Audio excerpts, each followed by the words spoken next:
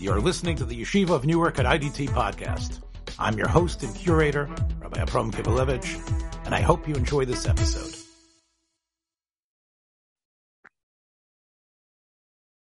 Shalom. This is To Stir with Love, a criminal justice reform podcast. Last evening, we recorded an episode that dealt with two different issues. And there was so much information. It was very fascinating. We had a lot of input. So I've decided to present to you these episodes in two parts.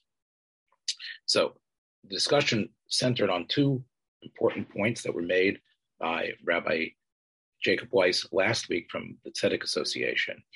And you're going to hear the first part right now.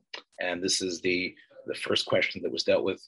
And we will have in the subsequent episode, you're going to hear the second issue under discussion. I think you're going to enjoy it. Shalom. This is To Stir with Love, a criminal justice reform podcast.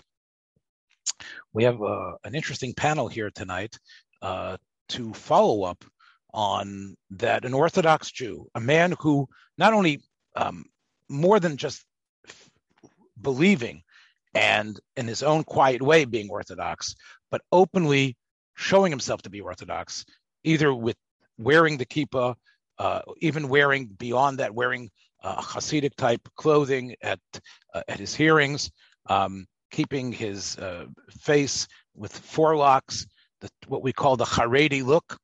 Someone who looks like that and acts like that through this process, Rabbi Weiss said, cannot get a fair trial, a fair sentencing. And there was even an implication, although we didn't expand on it, that his treatment during incarceration would also be one where he was prejudiced against and it would be unfair for him. He compared this to the same plight that people of color have in sentencing and in prison. This was one statement Rabbi Weiss made, and we received feedback whether this with us, Mr. William Rapfogel, who is the chief of staff for Howard Jonas, who is the founder and in some ways the, if not exactly the CEO, but also one of the prime movers of the IDT Corporation, and Raphael, which is a pharmaceutical company, and many other interests. We also have with us David Grasky, who is the regional sales manager for Visiplex, and Gershon Sternberg, who is a retired criminal defense attorney after serving many years primarily in Cook County in Illinois. I want to start here with Willie, Mr. Rapfogel. We're good friends because we obviously this. Why don't you respond to the first statement that Rabbi Weiss made that someone who presents himself as an Orthodox Jew, looking like an Orthodox Jew or a Hasidic Jew, is not going to be sentenced fairly and continuously will not be treated fairly, and he's sort of in the same boat as someone who is behind the eight ball, like someone of color. How would you respond to that statement? Is it true? Oh, it's absolutely true. First of all, prosecutors enjoy putting Orthodox Jews on trial. First of all, it gives them the opportunity to say, we're not racist, even though 90% of the people we prosecute are people of color. But here we're going after these guys. We're making a mockery of them, and we're doing everything we can to put them away for a long as possible period of time. I mean, there's been a string of cases in New York, cases that in other situations, people would be less likely to have been prosecuted, but the prosecutors want to show these people and set an example, number one. Number two, and something that I had personal experience with, was I had correction officers come over to me, particularly one who was a nice guy and used to tell me he used to play basketball in a Jewish community center. So he was trying to be my friend, and said to me, take off your skull cap. He said, when you wear your skull cap, you're basically the N-word by choice. That's what they saw Hasidic Jews or Jews who were very visible. They call them the N-word, Jewish N-word. And I was being a Jewish N-word by choice because I was wearing a yarmulke instead of taking it off where I could blend in. And that's the extent of how angry they are about this and about people who are observant and visibly observant. And that's just the correction officers. The inmates, and again, not all inmates are like that. Some were very surprisingly tolerant and kind of got it. But there are many others who saw this as an affront to them, and that they perceived Jews getting special treatment, the Jewish kosher meals, and this is in the New York State system, which were the worst, horrible food. I mean, the highlight of the week was the one day a week they gave you sardines. The tuna fish, the cheese, the salami, the bologna was horrific. Very little fruit and vegetables in the diet. It was just horrific when you think about New York State as this progressive state. You just have to shudder and think about that diet. And yet people, until they actually saw what kosher Jews were eating, thought that they had a better diet than them. When they went on the kosher diet, they got off it pretty quickly. So Willie, you've owned that when in your trial and your sentencing, you wore a kippah. Did you feel that there was like a consternation against you, and as if you were getting more punished more severely because you showed yourself as an Orthodox Jew during the situation? Well, number one, the prosecutor in this particular case, who happened to be Jewish, although he sometimes would deny it, the head of the office, had a personal vendetta, and he had his lead prosecutor in this case tell me on several occasions that if you got 300 letters from rabbis, it'll do you no good. And on several occasions, he also said that I am the God for you for the rest of your life, because I will affect your life. Long when this whole thing is over, I will have the biggest impact on your life.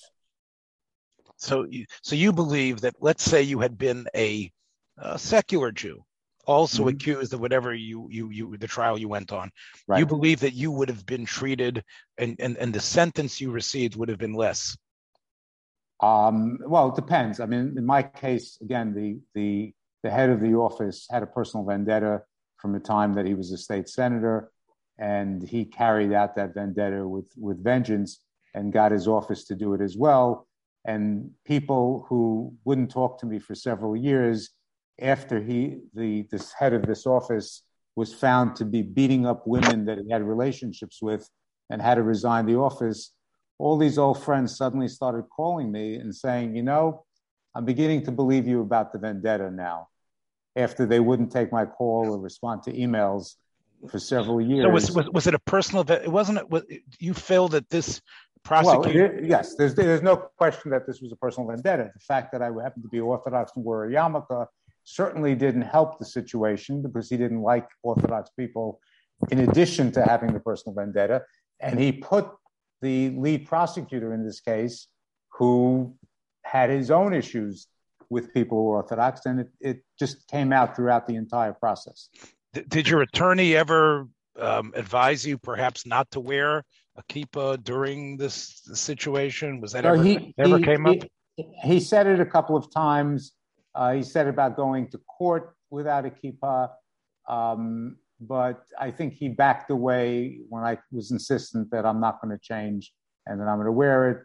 He also even said to me a couple of times I shouldn't wear it in prison. And this was after him telling me that I would never be going to prison because their case was terrible. So he wasn't really, he was in disbelief about the vendetta. I think that was his big mistake. Oh. He just didn't get that. Before we get on, would you say there's an attitude that when an Orthodox Jew shows up in some sort of criminal case or whatever it is, there's sort of like the tisk tisk type of attitude, the attitude being you represent yourself as something greater. You represent yourself as the chosen, holier than others. And therefore, you are, what sort of hypocrite are you? You're worse than someone who doesn't claim to be Orthodox, someone who's secular. The Orthodox who wraps himself in the mantle of piety should be accused of whatever the crime is. Did you feel that was something that was happening in terms of the press coverage or the people that were that were dealing with you? It was happening. There's no question it was happening. It was happening a lot because it was being fed by the prosecutor, but it was also happening, I'm sad to say, within the Jewish community, within the Orthodox community, of this sense of, as far as they were concerned, if it was in the newspaper and if it was a leak from the, quote, law enforcement sources, they believed it. They didn't want to hear anybody else's side of the story. They just automatically wanted to believe everything that was in the newspapers, and unfortunately, that continues to be a problem. As I'm involved with Howard and his family in cases where we try to assist people who are going through this, and unfortunately, they tell us in many cases that their friends disappear. Let's talk a little. You find out who your friends are. Right. Let's talk again. And besides the CEO who came over to you and said, don't be a white N-word. Right. Did you ever feel that? Did you ever sense the fact that you were being mistreated by the CEOs or anyone because of your keeper or some of the other people that were some of the other inmates? Did you ever feel that was, some sort of brutal behavior because of that? Yeah, the fact is the COs in the facilities that I was in New York State facilities were really controlled by the correction officers, not by the inmates. Unlike Rikers, where I spent a couple of weeks at the beginning of the sentence. At Rikers, it was the inmates who controlled the narrative, and they wanted to create trouble. They wanted to create noise. The second somebody who's an Orthodox Jew is in the system with them, they immediately begin spreading rumors. Oh, he must be a sex abuser, and that's the traditional thing. And fortunately, there was a Latino guy who was there with me in Rikers, and who happened to speak to his family and say, "Could you check this guy out?" And he saw that it wasn't a sex case, and he went around telling people, "Don't accuse this guy of being a sex offender. He had nothing to do with that." And so, you see, I know we're talking about a difficult situation, a situation where there's a lot of bleakness and discrimination against Jews, but occasionally something comes out of it where you see somebody actually doing a kindness. They don't know the guy, never met the guy, and he goes and asks his family so that he can verify, and then he says, "Guys, don't do this." So it was good to find some sort of an ally there. I mean, you find that, fortunately, in most places, there are people who step up. I mean, there are, good people who make mistakes and who are behind bars and play, a positive role in trying to help other people, trying to not let people get bullied. There are people who find themselves together in wherever it was, are going to bond and give each other chizuk. There's no question about that. The question is, are they more persecuted than others? Is really, again, which is what Rabbi Weiss was no saying. question. And it's usually the system. At least in New York State, it was the system that persecutes them. Just as an illustration, in Woodburn, the chaplains were terrific. They advocated and so on. We actually got to a point of getting 8 people who wanted to be, or they weren't all observant, but they wanted to observe Shabbos and they wanted to be able to pray. And when we got to the point of 8, which is close to a minyan, they sent 2 to different facilities. And we asked, "What's going on?" The chaplains went, they found out what went on. The New York State Department of Corrections and Community Supervisions acts as though a minyan is a gang. Mm-hmm. So if you get to a minyan, you've got a gang. So they send them out. So it really sounds like, to sort of like sum up here, it sounds like it's not so much the inmates and the COs. It's more the system itself has antipathy towards the orthodoxy, especially. I want to bring in. We'll come back on the second subject with you, Willie. Thank you for your candor and revisiting such a painful part of your life. David, I know when you were incarcerated, I don't know if you were Orthodox at the time. I don't, from my conversations with you, I don't think you were, but you are familiar with the plight of Orthodox people that have been incarcerated. What was your observations to this subject? My observations pre-incarceration during the course of an offender's case, a Jewish offender's case, was similar in the description that Willie provided. But my experience, and of course I did 11 years in prison in 3 different federal prisons, all of which were highly populated prisons, 1,400 inmates approximately per prison. My experience was very different than Willie's. In fact, it was quite opposite.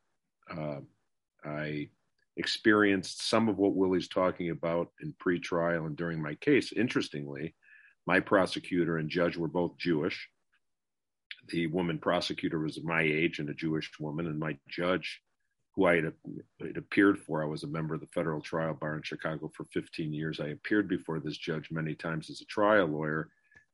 At first, my attorney thought that would be a positive. It turned out to be a big negative. Even at my sentencing, he commented how disappointed he was in me and the fact that I was a member of the bar and this and that. So my experience, but that was with Jewish individuals. When I got to prison, actually, believe it or not, I didn't experience much of any of what Willie's talking about. And I was at a prison other than Otisville, possibly Fort Dix, but probably the third highest volume of or numbers of Jewish inmates, and we had 5 Orthodox, a couple from Israel. We had a minyan every Saturday for 3 straight years. I assisted in running the service, and I was not a observant Jewish inmate prior to coming to prison. I loved it, really embraced it. There was a lot of respect for these individuals on the compound, and this was a camp actually, and it was the population was over 1,400 inmates. Where I ran into a little bit of a difficulty was with the chaplain at that prison, who would from time to time, because certain of these Orthodox inmates would lean on, and I'm not going to name him, but a particular rabbi in Brooklyn was a lot of influence with the federal, I don't know about the state, Willie may know who he is if I named him, but in the federal system for sure. And the leverage these inmates would use is, look, we're either going to get our way or we're going to go to Rabbi Blank, and he's going to call the warden, and the next day we're going to get what we want. That didn't go over too well with these correctional officers, although that leverage did work oftentimes. But I think that created an attitude at that particular prison among many of the correctional officers about what they would perceive as the arrogance of the Jewish inmates. The arrogance to use, they wanted to exercise, quote unquote, their religious right to certain dispensations, right? There were certain things that they wanted, and they felt we need to be able to have this because otherwise we can't exercise our religion properly. Can you give an example? Like what? Abdallah and different services we'd have, they wouldn't allow us to use candles and light a candle because there could be a fire. Mm-hmm. And these guys leveraged them and said, look, you're going to give us a match. We're going to light this candle. The correctional officer could certainly, observe and then take the match out of our hands. Basically, some of these guys were very strong-willed and said, this is what's going to happen. Yeah, I mean, now you don't usually talk that way to a correctional officer or a chaplain. Mm-hmm. And it was a stressful time at times. But I want to, turning to another issue real quick, Willie's comment too about inmates. At each of the prisons I was at, you had factions of inmates I'll call the Farrakhan group, the Farrakhan type of clan. You would think there'd be big issues there too, but there was really, even though they disliked us a lot, I'm sure, there was never an open showing of it. And remember, I was in prison 11 years, so I couldn't have missed it if it was happening. There were no incidents, not a single incident, meaning a physical incident or even any kind of verbal altercation that I can recall. That doesn't mean there was, I guess, a respect there, even though there wasn't a liking of us. But I really didn't experience it in the way that, I've heard stories many times, of course, as Willie's relating. But in my personal experience, by and large, as I told you before, as we were preparing for today, unless the observant inmate was pushing the envelope in such a way, and I used the example of during a visit, a particular Orthodox inmate insisted to the correctional officers that he had to wear tefillin during the entirety of the visit for like 5-6 hours.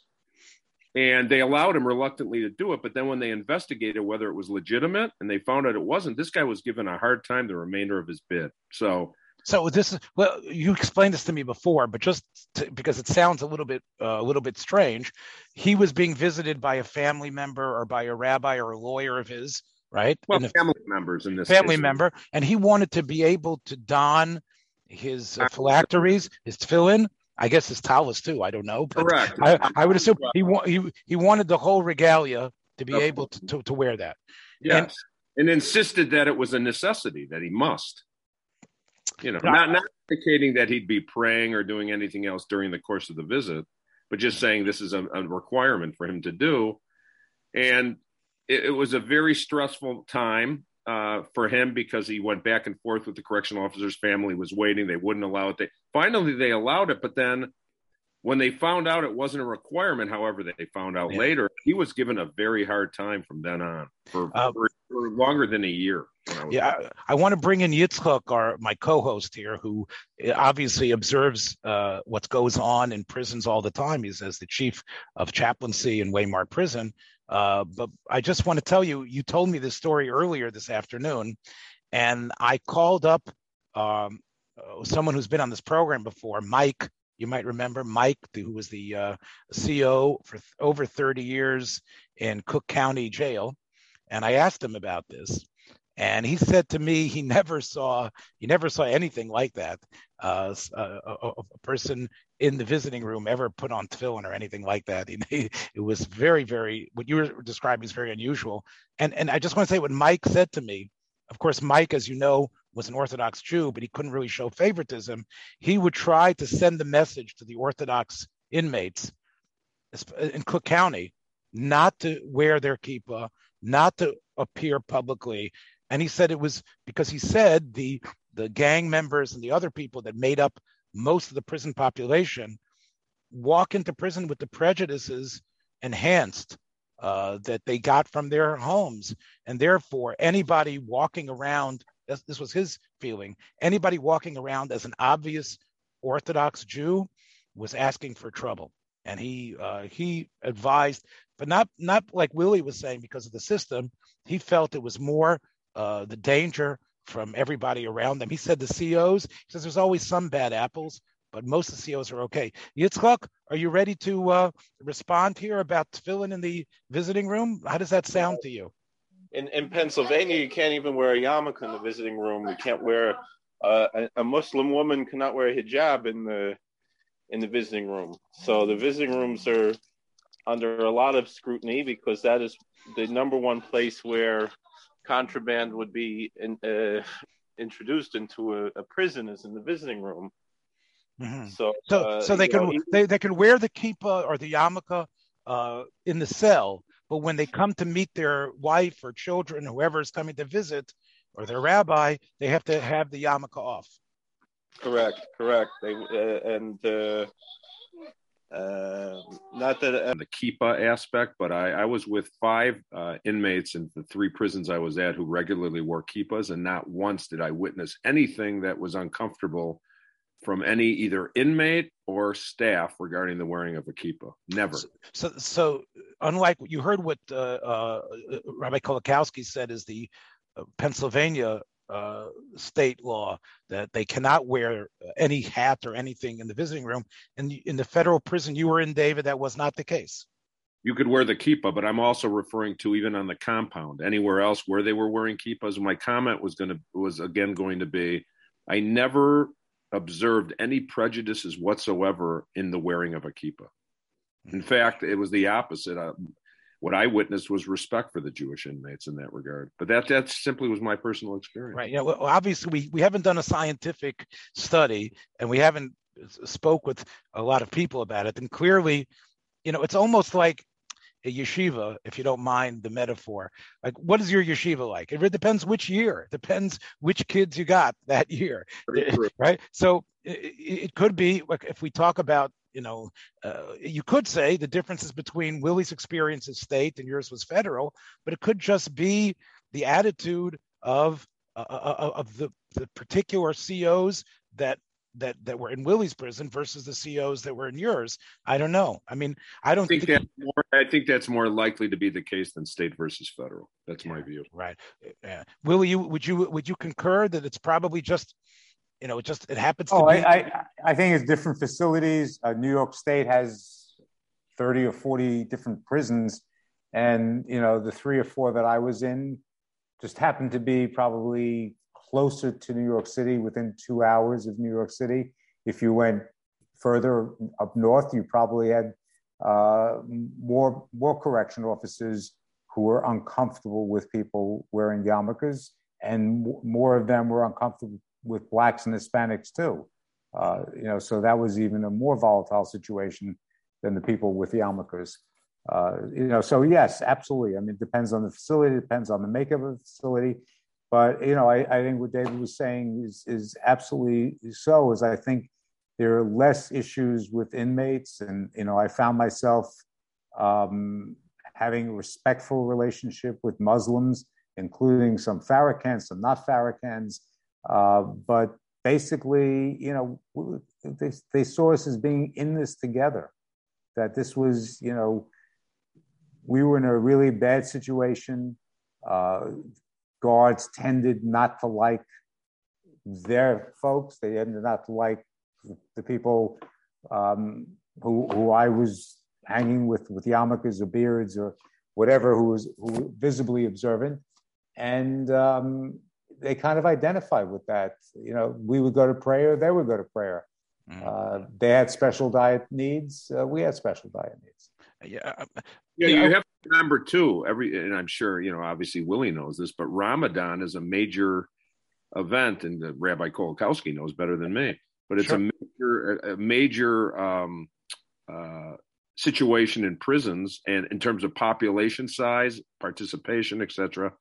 So from that standpoint, I think that's where some of the mutual respect comes that Willie's talking about, because they're going through much of the same in terms of dietary issues and prayer, etc. So there are some. So in a way, the influx of Islamic prisons, we've spoken about it on this program, has actually helped in a way open up the dispensations for the Orthodox Jews, because it's clearly happening, maybe not in the same level and not in the same extent. Yitzchak has talked about it. Rabbi Kolakowski has talked about how incredible their meals are, the Eid that they have after the end of Ramadan. But if I may, I think that it's probably the years of advocacy on behalf of Orthodox Jews that have helped make it easier for the Muslim prisoners. And they've been able to carry it to a new level. I mean, they're able to have their meals after fasting in the dining room at 10 o'clock at night, whereas after a Jewish fast, whether it's Tisha B'Av or Yom Kippur, you're lucky if they give you a yogurt to have in your cell. Right. They're not accommodating the Jewish fast. What do you? One thing is that when it comes to sentencing, that always depends on the judge. You're going to have some judges, there was the case of, what was his name? Is Mordechai Samet. And the judge, made a very big deal that, you should have known better. You're a rabbi, you're a student of the Torah, the 10 Commandments, thou shalt not steal. And she made a very, very big deal about that. And it was quite often brought up in his defense that there was a feeling that there was a prejudice because of that. And that's why he received such a large sentence. He's since been released. I think his sentence was commuted. by President Trump, but that was or there was some other situation why he left, why he's so you believe that Samet's sentence was more severe because the judge held him to a higher standard and wanted to punish him worse. I don't think that necessarily she would have treated him differently if he were a clergy member of any other religion. I would not blame anti-Semitism on this. I would say she probably would have if he was I understand a man of the cloth or something else, and not even necessarily. I understand. He wasn't really like a rav. Maybe he had smicha. He was an ordained rabbi, but he wasn't operating as a rav or anything, or a rebbe or anything, or a shiva. I understand. But even if it was I think Yitzchak, I think one of the problems, and I mentioned this to David earlier. They both have left us now, but I mentioned this to David earlier, that the judges don't have the subtlety and understanding to know just because a person appears like a Chassidish Yid doesn't mean he's a Rav. He might just be someone who was raised in that community, and of course he's going to dress in a certain way and have payas and have a certain way of mannerisms, because that's the community that spawned him. Right. Right. But that's where, but on the other hand, I've seen other situations. There was a case here in our neighborhood where a Magashir, he was accused of raping a student of his, and by a manal of the yeshiva, and it was all over the news and everything. And the judge, looked at the facts of the case and everything, and felt that there was not sufficient evidence to convict, and he did not convict, and it was a big controversy, and there were people on both sides within the Frum community here in Sullivan County over this situation, and there's still a lot of even this was many years ago already. There's still a lot of hurt feelings about on both sides from this. It definitely takes a certain, like that. The Lady Justice being blind. You have to clearly park your prejudices and your expectations. The reason I bring that up is not really to air that dirty laundry, but rather to show that there are judges who do have the blind justice. But then we brought up these issues about within the prison system. Once someone's in the system, how are they treated? How are they? Again, it's always a case-by-case basis, but I do think there is a difference between, as much as I think in the prosecution, the federal system, when I was involved with it, and I think it needed and received a much-needed rectification, because they were overly prosecutory, and it was a very major problem, and a lot of it has been remedied, although there's still a lot more to go.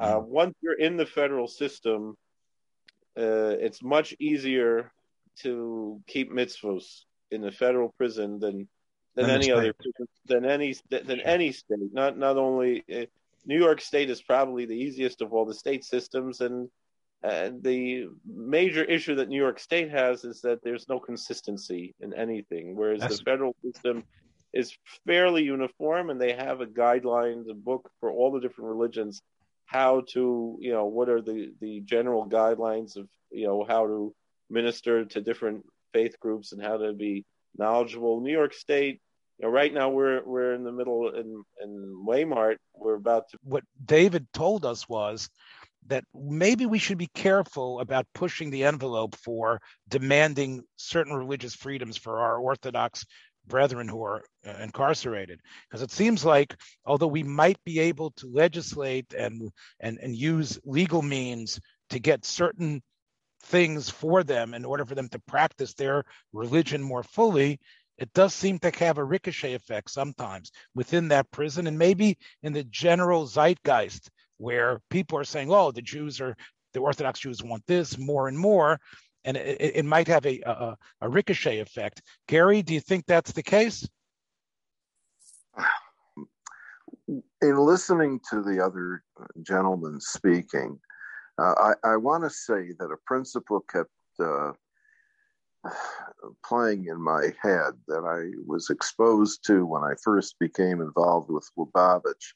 And that is this, that whether they know it or not, the Gentiles, even if they're anti-Semitic, deep down, knowingly or unknowingly, what they want to see is a Jew acting like a Jew, asserting his Jewishness, and not backing down, not being a coward, not being afraid to stand out as a Jew. And I, especially listening to the fellow who was speaking about the fact that he encountered really very little, if no, problems from the other inmates. In fact, he felt that there was respect being given. I think that principle holds true. Nobody likes a coward, whether it's for religious reasons or anyone else. People, in my life experience, generally appreciate somebody who's a stand-up guy. So Gary, I appreciate what you're saying, and I'm not trying to cut you off. But there's an area where we don't need to defer to Rabbi Shimon. You have defended people. You yourself appeared in court wearing a kippah, right? The judges.